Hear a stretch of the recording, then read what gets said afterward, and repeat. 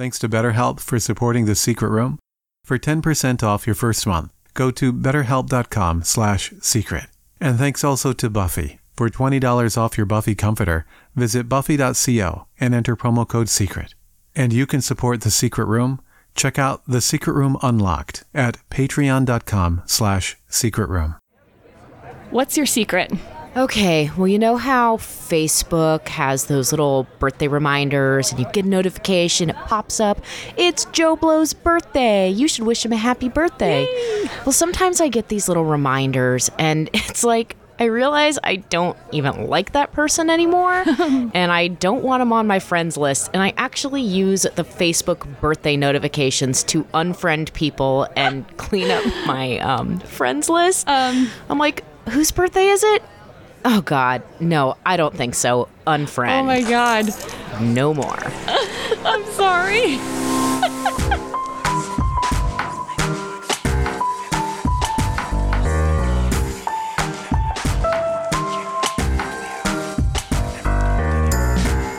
Today, a story about love.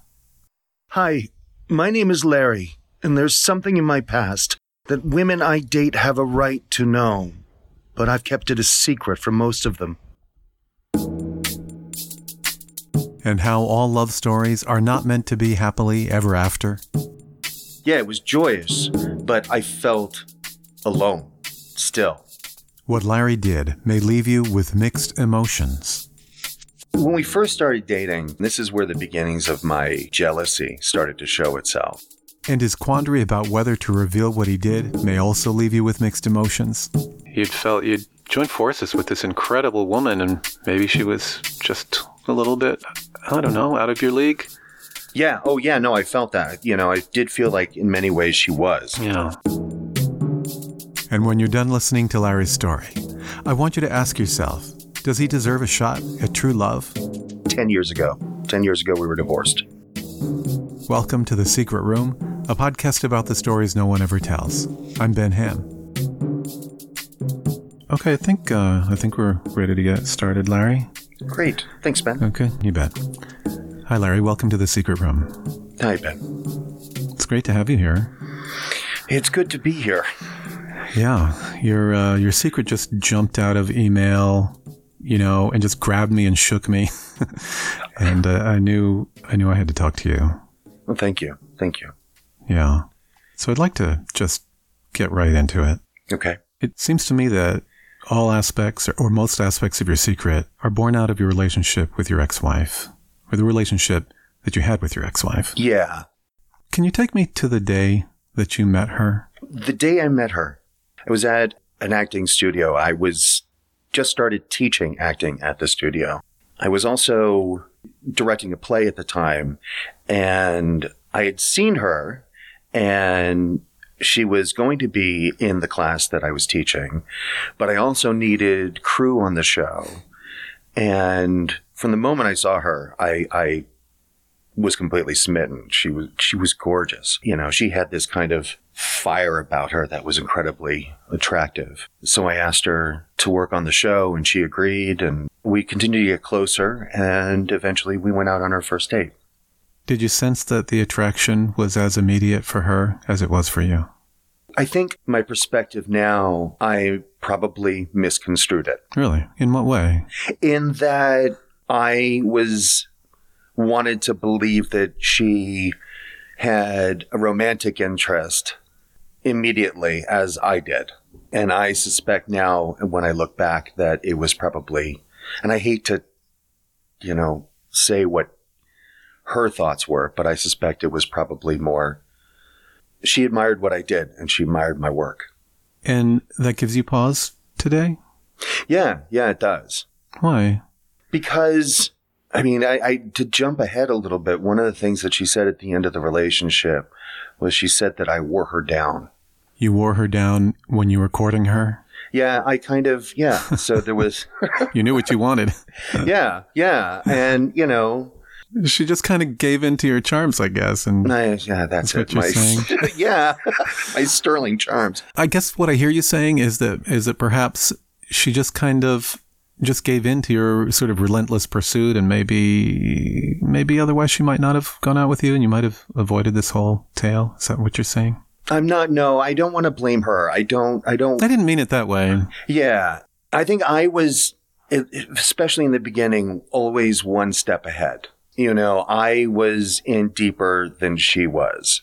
The image that I always come back to is John Cusack holding the boombox over his head playing In Your Eyes. Wow. The iconic scene from the movie Say Anything in the late 80s. Yeah. And it's also, that trope from that era where if the guy just pushes hard enough, the woman's going to fall in love with him. And that's what happened. Yes. Right. So you got the prize. And the early years of your relationship, I'm guessing, were great, right? They were good. We got along so well in so many ways. We had similar tastes in movies and books, and we could work together in the theater. Which we did often. There was also a little bit of fun in that the relationship was somewhat illicit because she was my student and we were dating. I mean, we're all adults, of course. And this is all unfolding with the incredible backdrop of Manhattan, right? That's right. So you guys were living large and having a great time. Yep. We really were. I mean, it was, we're actors, so we're in the theater, so things were tight, but we made things go, and it was still an adventure at that point. You were having fun. But then at some point, the adventure turned a little bit. There was a crack. Yeah. What happened? We moved in together after about a year or so of dating. That's always going to have an impact on the relationship. It's going to always intensify things that you might have seen before. Now, when we first started dating, too, and this is where the beginnings of my jealousy started to show itself. This is the, early aughts, before the ubiquity of cell phones. So there were the payphones, and sometimes I would call her, and she wouldn't answer. And it's one of those things. Why didn't you answer? Where were you? Were you out with someone? Were you generally a jealous and suspicious person before you met her? Yeah, and because the feeling was like, if I wasn't there to keep up my John Cusack shtick, she's going to fall in love with somebody else. Yeah, so there was a level of insecurity involved. Absolutely. You'd joined forces with this incredible woman, and maybe she was just a little bit, I don't know, out of your league? Yeah. Oh, yeah. No, I felt that. I did feel like in many ways she was. I mean, there were times when we would go out and we'd be sitting together. And one of the things that we would love to do would be just sit at a bar and read together. She would get hit on, and I'd be right there. How'd that make you feel? Oh, it made me feel invisible. It made me feel unworthy. It made me feel like I would put myself into the potential suitor's eyes and think, well, what is he doing with her? Why does she won't have him? And so when you questioned her on her whereabouts when she didn't answer the phone, and perhaps when you brought up the fact that people were hitting on her and it didn't make you feel comfortable, how did she react? She thought I was being ridiculous, that I was overreacting. And in fact, I was. The trust wasn't about her. It was about me, because I didn't believe that I was worthy. I felt sometimes that she wasn't adamant enough. She wasn't adamant enough when suitors came calling to say, I'm not interested. Yeah. She was dismissive of my fears, I think. That was how I felt. Where, in fact, she probably was, of course not. That guy's an idiot. Yeah. I'm being ridiculous, How could I possibly want to be with that, asshole? So this is a case of hindsight is 20/20. Absolutely. You can see now that, she was in the relationship and not interested in others, but at the time it felt like it might be different. Oh, yeah. Yeah. That's hard. Did she ever give you any reason at all to, question her fidelity, her commitment to you? No, not directly. There was one incident where there was this guy that she was friends with, that she grew up with, went to high school with. he always wanted her, and he would be overtly flirty with her.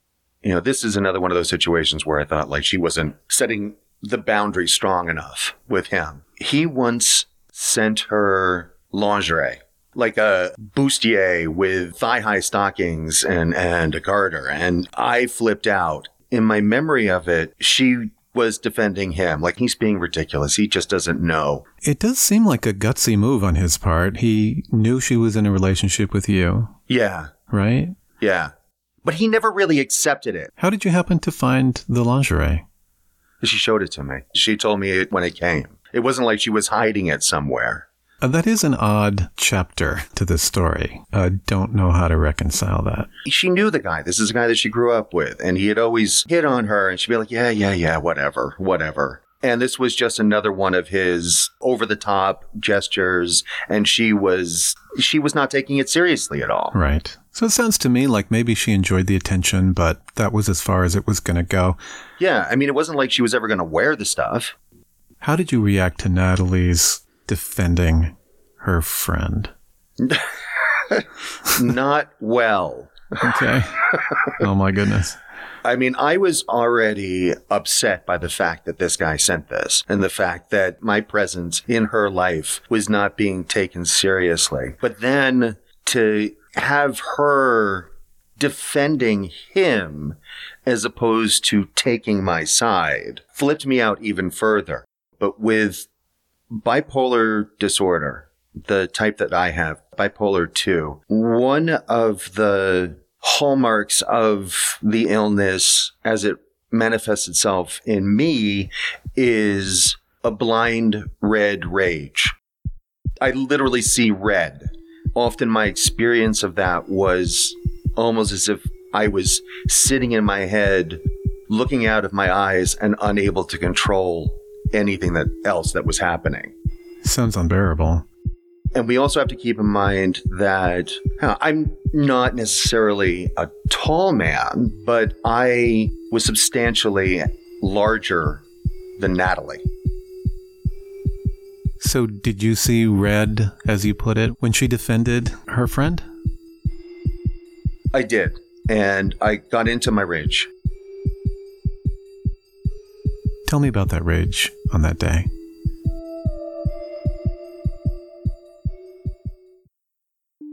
Susie Lark. Hey, Ben. It's so cold here in Washington, D.C. this morning. Seriously, the feels like temperature was 19 degrees. Oh my gosh, I'm so sorry. I was also just freezing. It was a whopping 62 degrees here in sunny California. Oh my gosh, that is so not fair. But I gotta tell you, cold mornings are so comfortable in my bed. I was really feeling it today. I was wrapped up all snugly in my Buffy Breeze. We are in love. Must have made it hard to get out of bed and right into that cold. It was tough to get up, honestly. It's the best comforter I've ever had. It keeps me just the perfect temperature and I never overheat.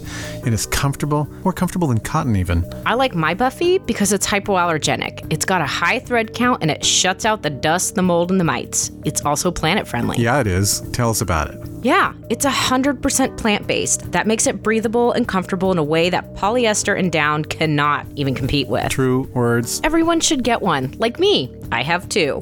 It's no risk, try it on your bed, and if you don't like it, you can return it for free. Give us the deal for our listeners, Ben. Of course.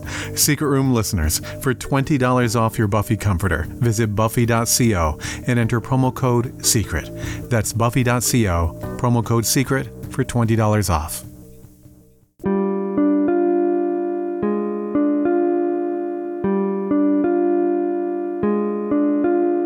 Natalie's defense of her friend didn't sit well with Larry, but despite his rage, their relationship progresses to a place you might not expect.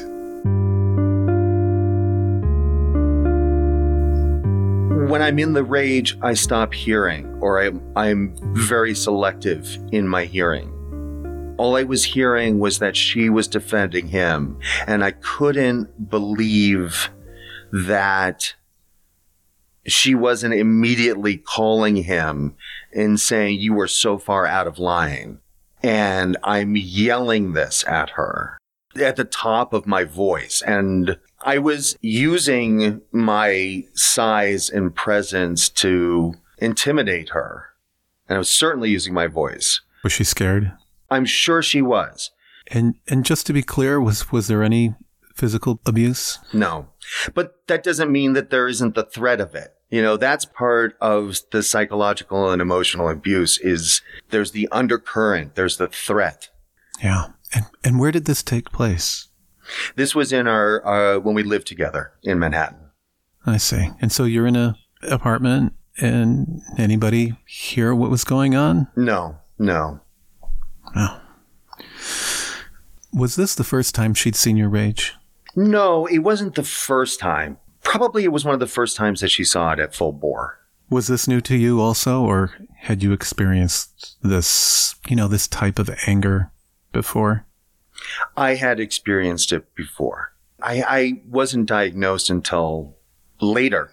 So I'd been living with this for the bulk of my life. So it sounds like that was an inflection point in your relationship with Natalie? Yes. Did things change after that? She noticed it. We would have other incidents, not necessarily on that level, but, I used my rage and anger to control her. In what ways? Essentially, to avoid the rage and anger, she wouldn't poke the bear. I see. Right. She would do what she felt was necessary to keep things even. That's right. That's right. And in doing so, she probably acquiesced to you on a number of points that she might not otherwise have.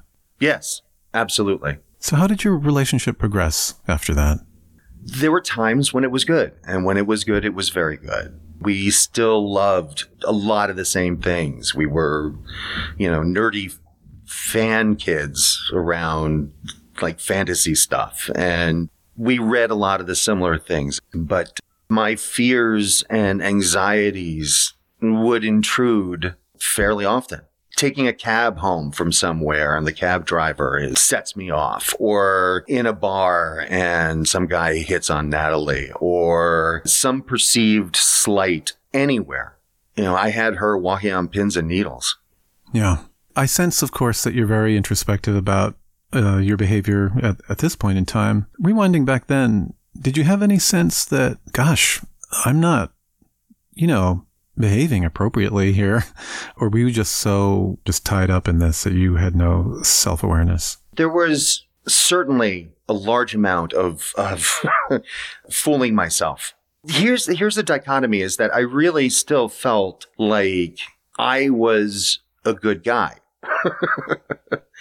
All of my politics were right, and I believed that I was feminist. And then when we'd have something like this, when I would have a rage, I would always feel terrible and apologize afterwards. And I would blame her for setting me off. And how did she take that? Would she fight you on it or just say, yeah, Larry? It got to that point where she would, apologize for setting me off. So you guys are living together in Manhattan and you're having good times mixed in with the bad times. But then, and I know this from our previous discussions, but then you lost your job. Yeah, there was a fair bit of time actually in all of that where I was working sporadically and then not a lot at all. And, I went into a circle of self-loathing, not being able to provide or even my own fair share. The thing about the depressive side of the mental illness is, at least for me, is I tend to fall into a shame spiral, which paralyzes me. So, I'm out of work, but I am so ashamed of being out of work that I have trouble looking for work because my feelings of self-worth are so bad. And it just keeps going down until I don't know what to do. I am literally paralyzed. On the flip side, if Natalie brought it up, I would lose my shit. Of course I know that I'm not working. Yes, of course I know that I'm not finding a job, or I would lie about looking for a job just to cover my paralysis and the defensiveness over my lack of ability to find a job or to contribute would feed into the rage, and the rage would come out again. And all the while, she's sticking with you. Yeah. Did you ever wonder why? Like, did you expect her to just break and cut loose? Constantly. Constantly. Did you ask her? I never asked her, but I was constantly afraid. That's the insecurities right there. You know, I was always afraid that she was going to go away. Were there days during this period when you didn't talk? Yeah. Yeah. Or just minimally. And so how long did this period last? A long time. Well over a year, I would say. And you were out of work that whole time? Yeah. Very hard. So ultimately you found a job. Yes, I did. Did that fix things? To a degree, I was feeling better, but I wasn't making a whole lot, you know. But I was contributing. Must have been a relief for Natalie. Yes. And not just about the money, but also just about, you know, an improvement in your mood. Yes. And I was out of the house a lot. Right. You weren't there brooding. Right. And, you know, meanwhile, she is building up her life, too. She started working for a company doing the lowliest of the lowly and has been steadily working her way up into management of this company. Tremendous. Yeah, she's doing amazingly well. And I am stagnating until I get this job. Things were good for a while. I mean, we would have our off nights because I was working in a bar. Okay. I was tending bar.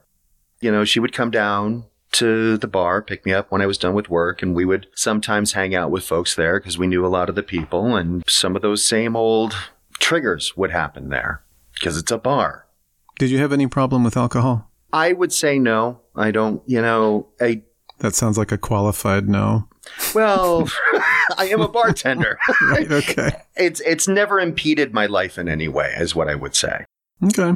You know, I get up for work every day. I'm never late for work, that sort of thing. And I meet my appointments. And, you know, it is a definite presence in my life. And if it would cause problems, yeah, I mean, it did cause problems on occasion. If we both had been drinking too much and then decide to have an argument under those circumstances, which is never a good scene. So the alcohol may have played a role in fueling the rage. Yeah. Or at least being able to quell it. At this point, how long have you and Natalie been together? We were probably about 7 years into our relationship at this point. Okay. Well, you know, that's a while. That it is. Is it time to That it is. step up your game? There were still cracks appearing during this period. I perceived it in terms of her job, basically, that she was becoming more successful and would leave me behind. I have this theory that where back in the old days, a married couple would have a baby to save a relationship, these days people get married to save a relationship. And I take it that's just what you did. I did. I proposed. She accepted. And we got married. So those must have been very joyous times. They were good. I mean, it was a relatively painless putting together of the wedding. Were there any stipulations on getting married? Yeah. What were they? I had to go to therapy. How'd you feel about that? I would yes her to death and go to therapy. So you did go. I did, but I didn't take it seriously. So in your heart of hearts, were you like, okay, but I really don't get why you think I need this? Yeah, absolutely. Ben, that's how my brain was working, is I didn't see myself as having a problem because this is how I've been my whole life. And if that's what I need to do, then I'll go. Because you wanted to make it work. Yeah. You wanted the marriage. I wanted her. Yeah. This was the next step. Yep, You'd been together 7 years. It's time to get married. Let's do it. absolutely. So how was marriage those early years? In the very beginning, it was lovely, but it eventually just brought out into relief the problems that were already there. You know, the fighting didn't stop. In fact, if anything, if I felt threatened in any way, it almost got worse because now you had the label of marriage on top of it. But in reality, this woman has agreed to marry you, and that should have mitigated all of your fears because she said, yeah, I'm with you. I'm going to marry you for the rest of my life. It's not how my brain was working then. It's supposed to be the ultimate commitment, right? Well, But you didn't see it that way. no, because I didn't even trust that. Natalie was my second wife. My parents were divorced. Divorce was everywhere. So it was a symbol, but it wasn't an unbreakable one. That's right. And I'd already been through divorce once, and that was horrible, so... So you didn't want to go through that again? No. But what happened? What happened was Natalie finally had enough, and she left me. Goodness. What was the catalyst? We were out at one of our spots and reading, and I don't even remember exactly what it was, but I suspect it was the old story of some guy hitting on her while ignoring me, and my thinking that she didn't react correctly or strongly enough, and then getting into a rage. And I was screaming at her, cursing at her, and saying just awful things to her on the street in the East Village. Oh my goodness. You were creating a scene. Absolutely. I eventually collected myself enough that we could get into a cab and go home. And I may be conflating events, but I think that I probably raged the cab driver too on the way home, because he probably, just caught in the crossfire. And then raged some more when we got home until I finally just passed out and went to sleep. I take it the next morning she was gone?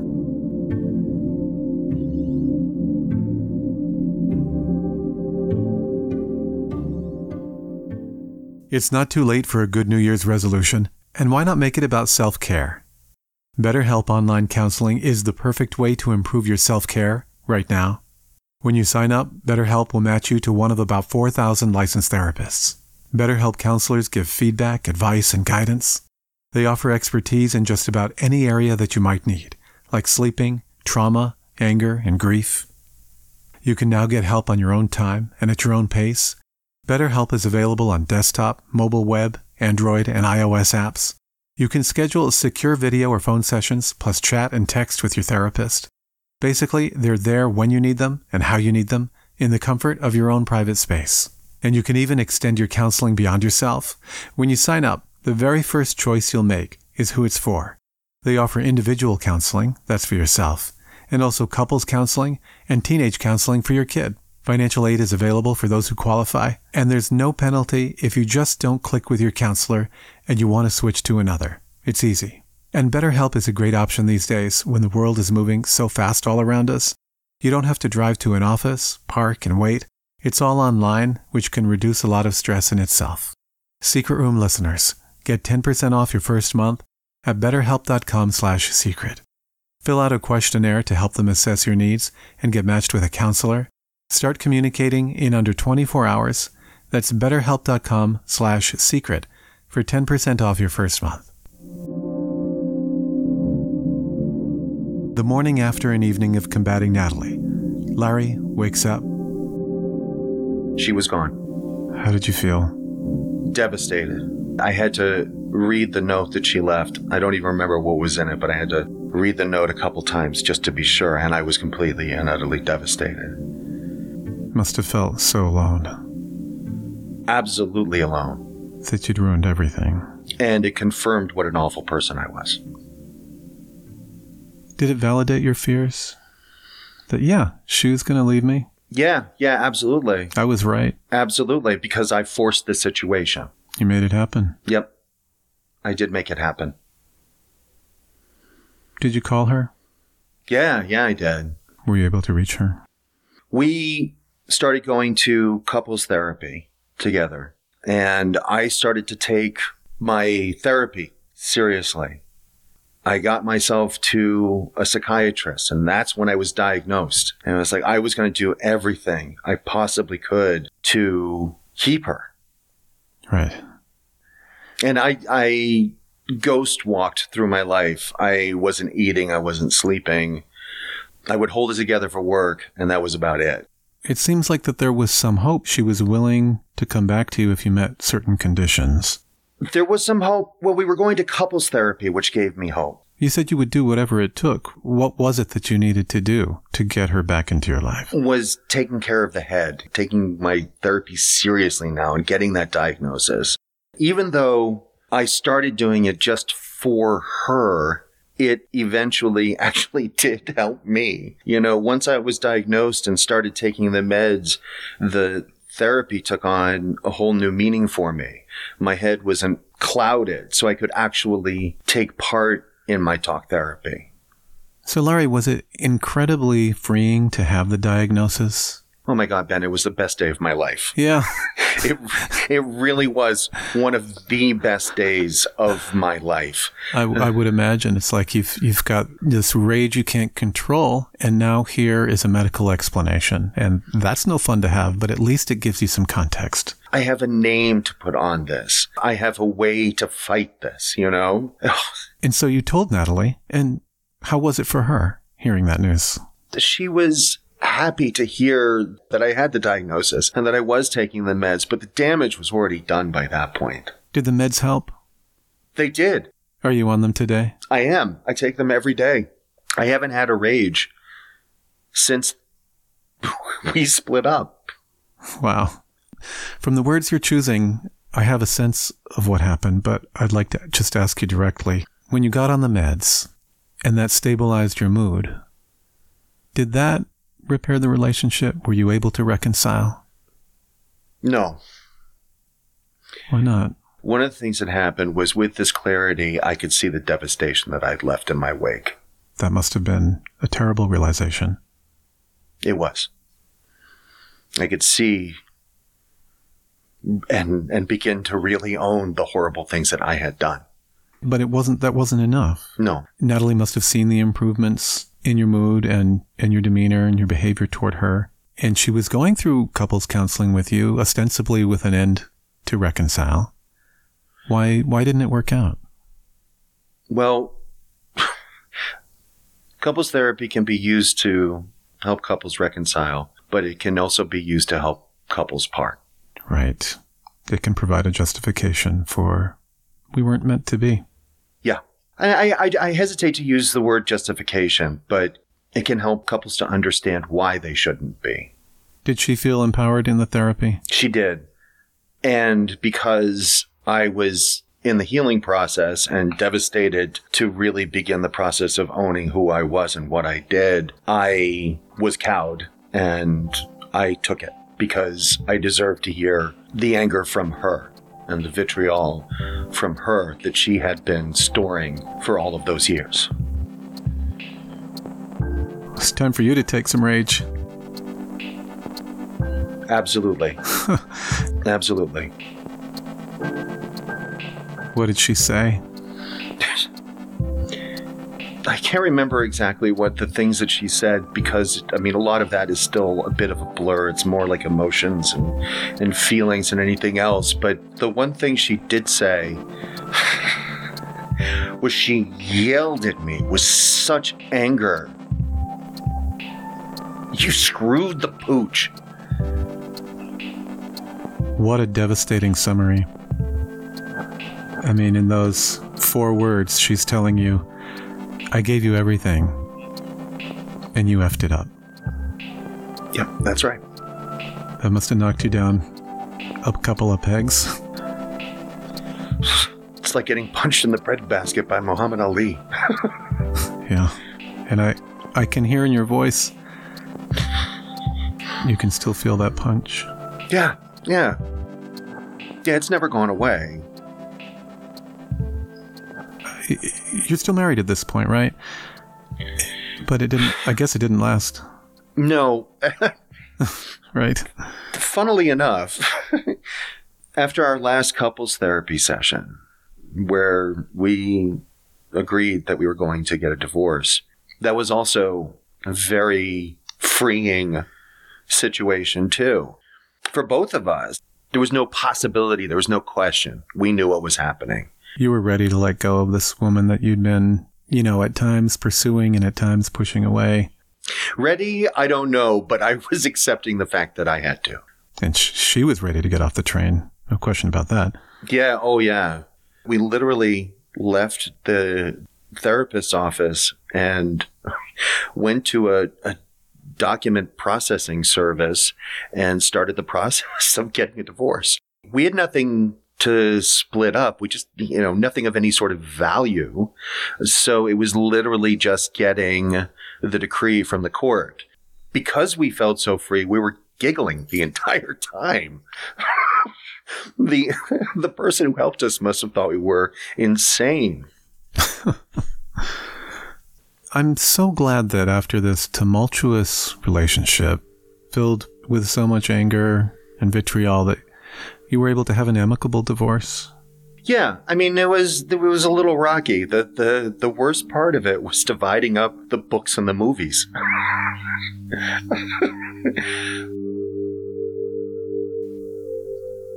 And was there a moment where you said goodbye?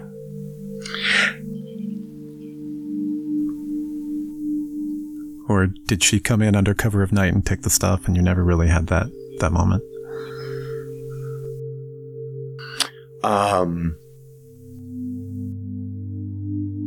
The moment we really said goodbye was after we finished that first time with the document processing people. We stood on the sidewalk outside and we hugged and we said goodbye and we cried.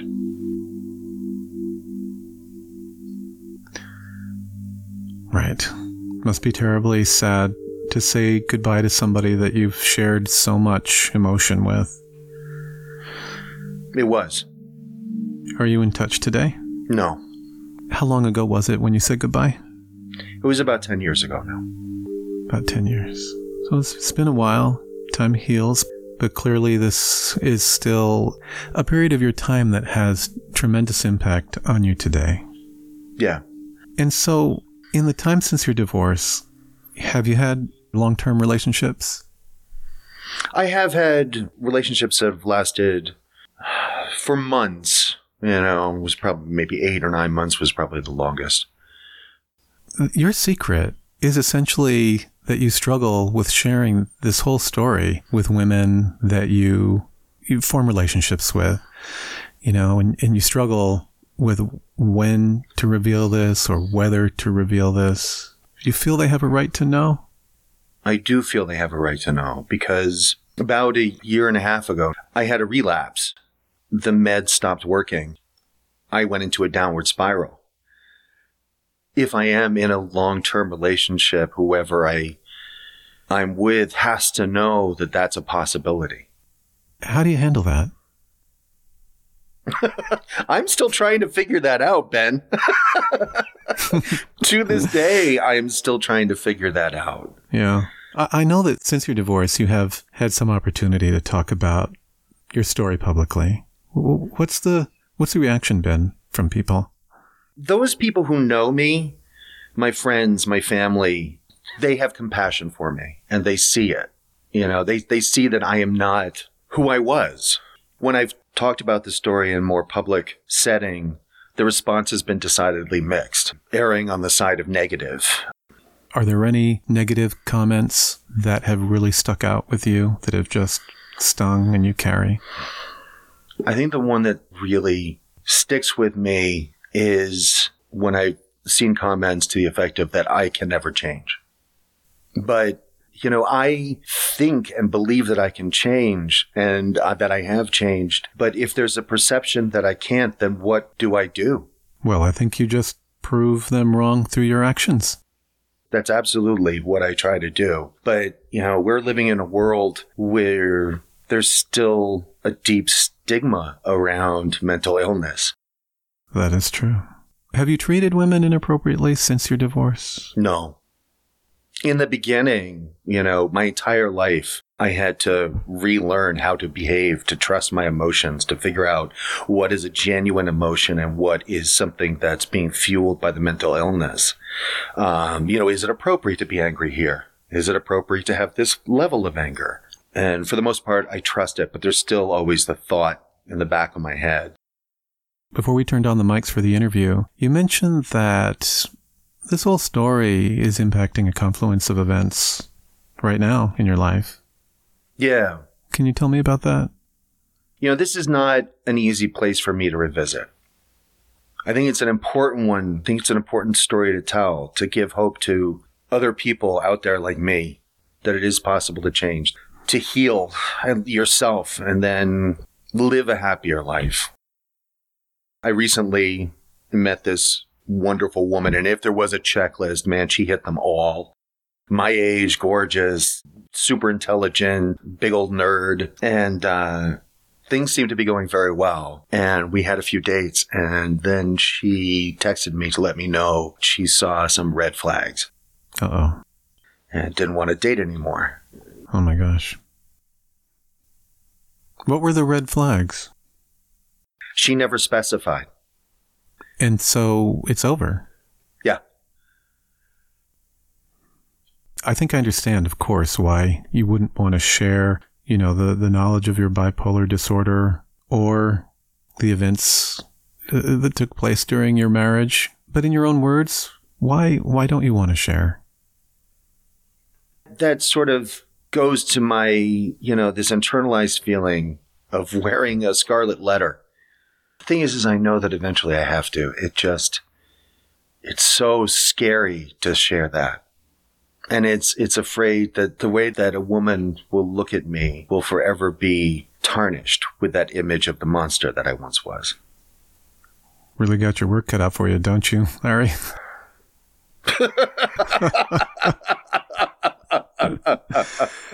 What can I say? You just have to prove yourself. And I try every day. Find somebody patient who will let you and allow you that space. And I do try, for me, to be a better person.